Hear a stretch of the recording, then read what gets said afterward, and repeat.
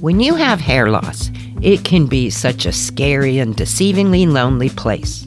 But you know what? You're not alone. You are here with me. Welcome to the Alternative Hair Alchemist podcast. Hi, I'm Deborah Heim. I am a certified alternative hair specialist, a wig boutique owner, and wig wearer myself due to alopecia. And this is my Tell It Like It Is take on all things alternative hair. I also happen to be a certified confidence coach, so I'm going to be sprinkling in some mindset hacks for good measure. So take a deep breath, sit back and relax, and listen to my favorite ways and my best advice on how I help others and help myself to rock that alternative hair. We're going to drop that shame and stigma. What is that about anyway? Now, let's do this. Hello, everybody, and welcome to this week's episode of the Alternative Hair Alchemist podcast. This is Deborah Heim, and this week we're going to continue on with some of the most frequently asked questions about wigs, toppers, and alternative hair. I did episode 1 a little over last week. I apologize for the delay, but I have been having some tree problems on the roof this week, and that's what the holdup was, although, I guess you could just say that's an excuse, but I didn't want to record it with saws buzzing in the background. So, hopefully this finds you on time. Hopefully you're having a great week, and we'll get to the show.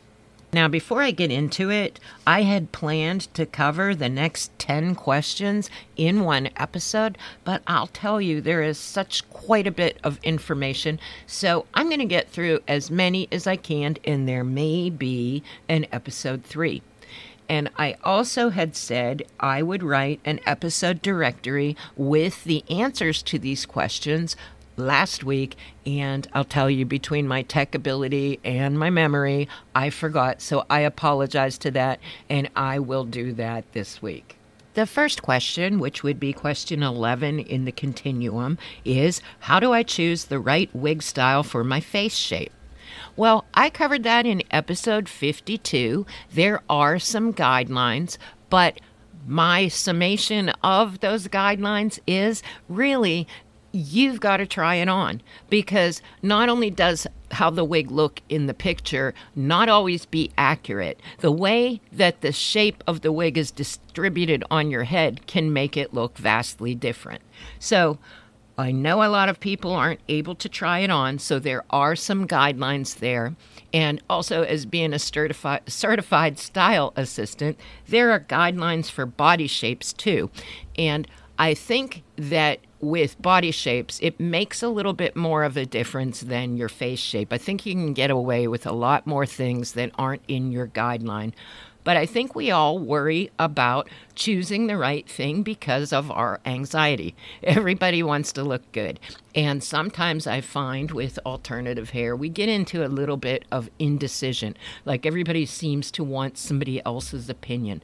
But bottom line is, you know what looks best on you, or maybe sometimes you don't. So if you can get the opinion from somebody that you trust, that is always helpful. But again, I've addressed that before. It depends on who's giving you the opinion, because sometimes the opinion of something not looking good is due to the person that's giving you the opinion's deeper issues. Some people don't want you looking too good. Some people, they feel threatened for whatever reason. There is an episode about that, but bottom line is you wear what makes you happy. And your wig choice really shouldn't be subject to anybody else's. I do believe in, you want to make your partner happy, but bottom line is it's your hair. Question 12. What are the different types of wig materials available? Now, the basics of this are in episode 18. Most people think of synthetic versus human hair. But there's a whole bunch of different types of synthetics. You have regular synthetic, which you cannot use heat on. You have heat okay synthetics. And then you have synthetic human hair blends. So there are all different types of constructions out there. But the thing about synthetics you need to remember is they are not all the same. The difference between a $10 synthetic wig and a $350 synthetic wig is going to be quite a difference. I liken it to the differences between a $10 purse and a $400 purse. Sure, they do the basic things, the same, but there's quite a difference in quality, how long it lasts, what have you.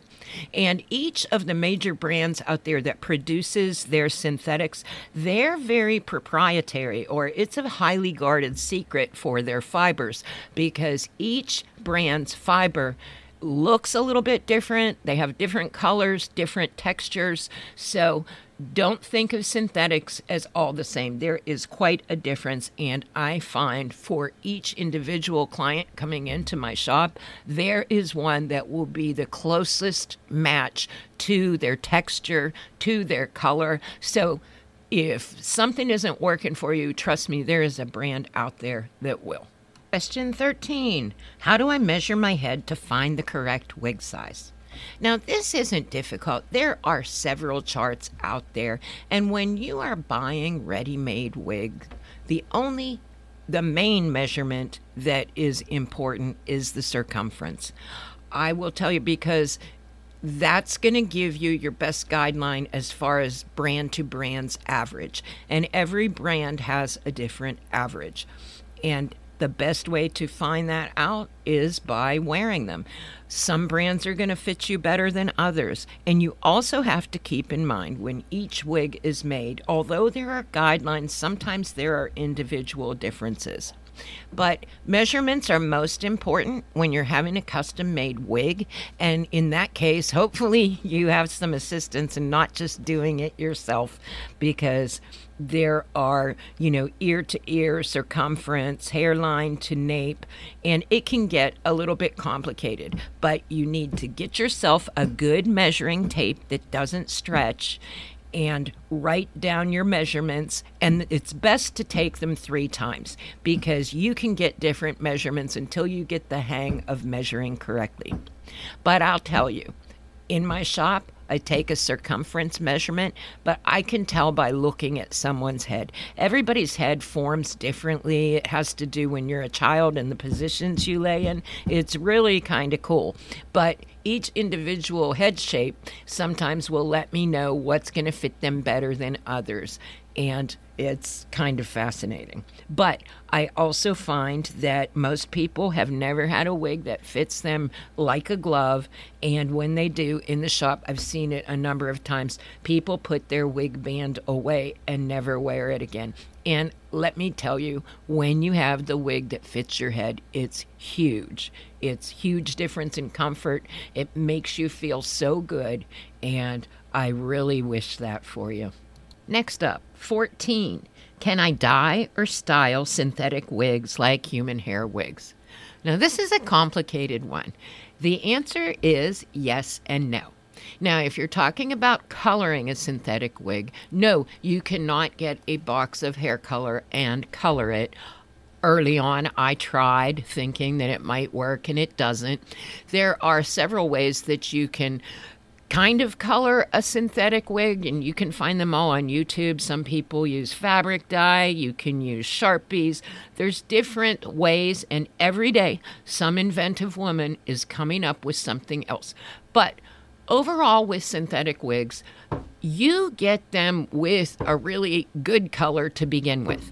And I think that most women think that when they're thinking about the life of a wig, they're not really thinking realistically, because the wig does not last a number of years where you would want to color it, if that makes sense. Hopefully, by that time, you'll want another wig. I mean, if you're like me, you certainly will before you'd ever have to consider coloring it. Now, can you style synthetic wigs? Of course. But it's limited to the fiber of the wig. The heat OK alternatives, you can do quite a bit with. Honestly, watch the YouTube videos. People are amazing with it. But as far as styling a synthetic wig, if you are getting a wig and you're thinking, oh, this will look good after I cut the bangs, thin it out, lengthen it. Like if you are choosing your wig with a bunch of things that you're going to have to do to change the style, I say maybe reevaluate that choice, because one of the beautiful things about synthetic wigs is they should be ready to go. And if you get down to choosing the right one for you, you really don't have to do a whole lot to it. Here's the thing. The people designing wigs are like the best stylists out there. So they generally do what they do to make you look good. So sometimes when you get a wig and you think, well, it will be better if I do this to it, that to it. I mean, I respect what a stylist does. So, there's all about making a style your own, but sometimes I think that we want to make really good even better. And sometimes I know that I have regretted taking scissors to a lot of my wigs. So if you're choosing a wig that's going to need a lot of things done to it, maybe put that on your list and your wish list and evaluate that a little closer. And let me say this from a mindset perspective. Sometimes when you look at a wig and you think A, B, and C need to be done with it, it's from your own perspective of what you're used to. We all have a little bit of a hard time with change. So sometimes what you think need to be changed about a wig isn't because it's necessarily bad, but because it's different. And when you allow yourself to try new things, it really expands your wig wardrobe. So it's really difficult to get used to some type of change, but I'll tell you, it is one of the best things you can do for yourself ever. Everybody wants to stay up with the times, and, well, at least most people do. And sometimes that involves changes, and that makes people uneasy. But, when you do the inner work, a lot of the times what we think is a problem with the wig is really something, that we need to work on. And I say that from, nobody's perfect. I know I let my anxieties and concerns, dictate to an extent what I do. But, that's also something that I can help you with as well. Sometimes from childhood on, we get our subconscious trained to beliefs that limit us. And that is something that fascinates me. And if that fascinates you too, let me know. There was a time not too long ago where I suffered from panic attacks and a lot of fears from a life of chronic illness and also abusive relationships. And I had to learn a lot of ways to deal with my anxiety that didn't involve medication. And it helped me so much that I have become certified in a lot of those things. So if you feel you have limiting beliefs and you want to check out whether or not working with me from a coaching standpoint would be for you, let me know.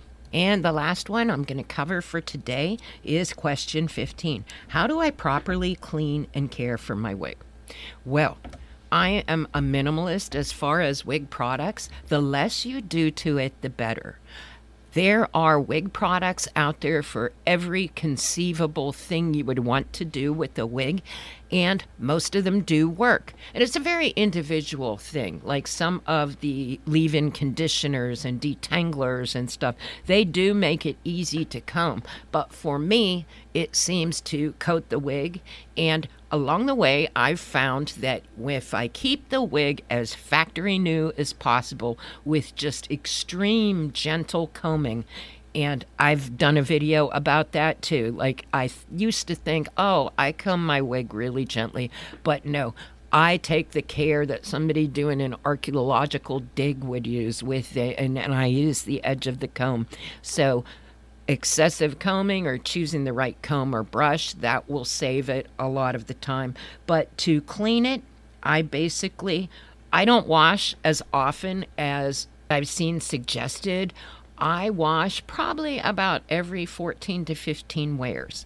And all I do to my wigs, and I have a video set up for people that shop at my shop, which it is on YouTube, and it was done by Denise Sheets, Hey Wig Sister.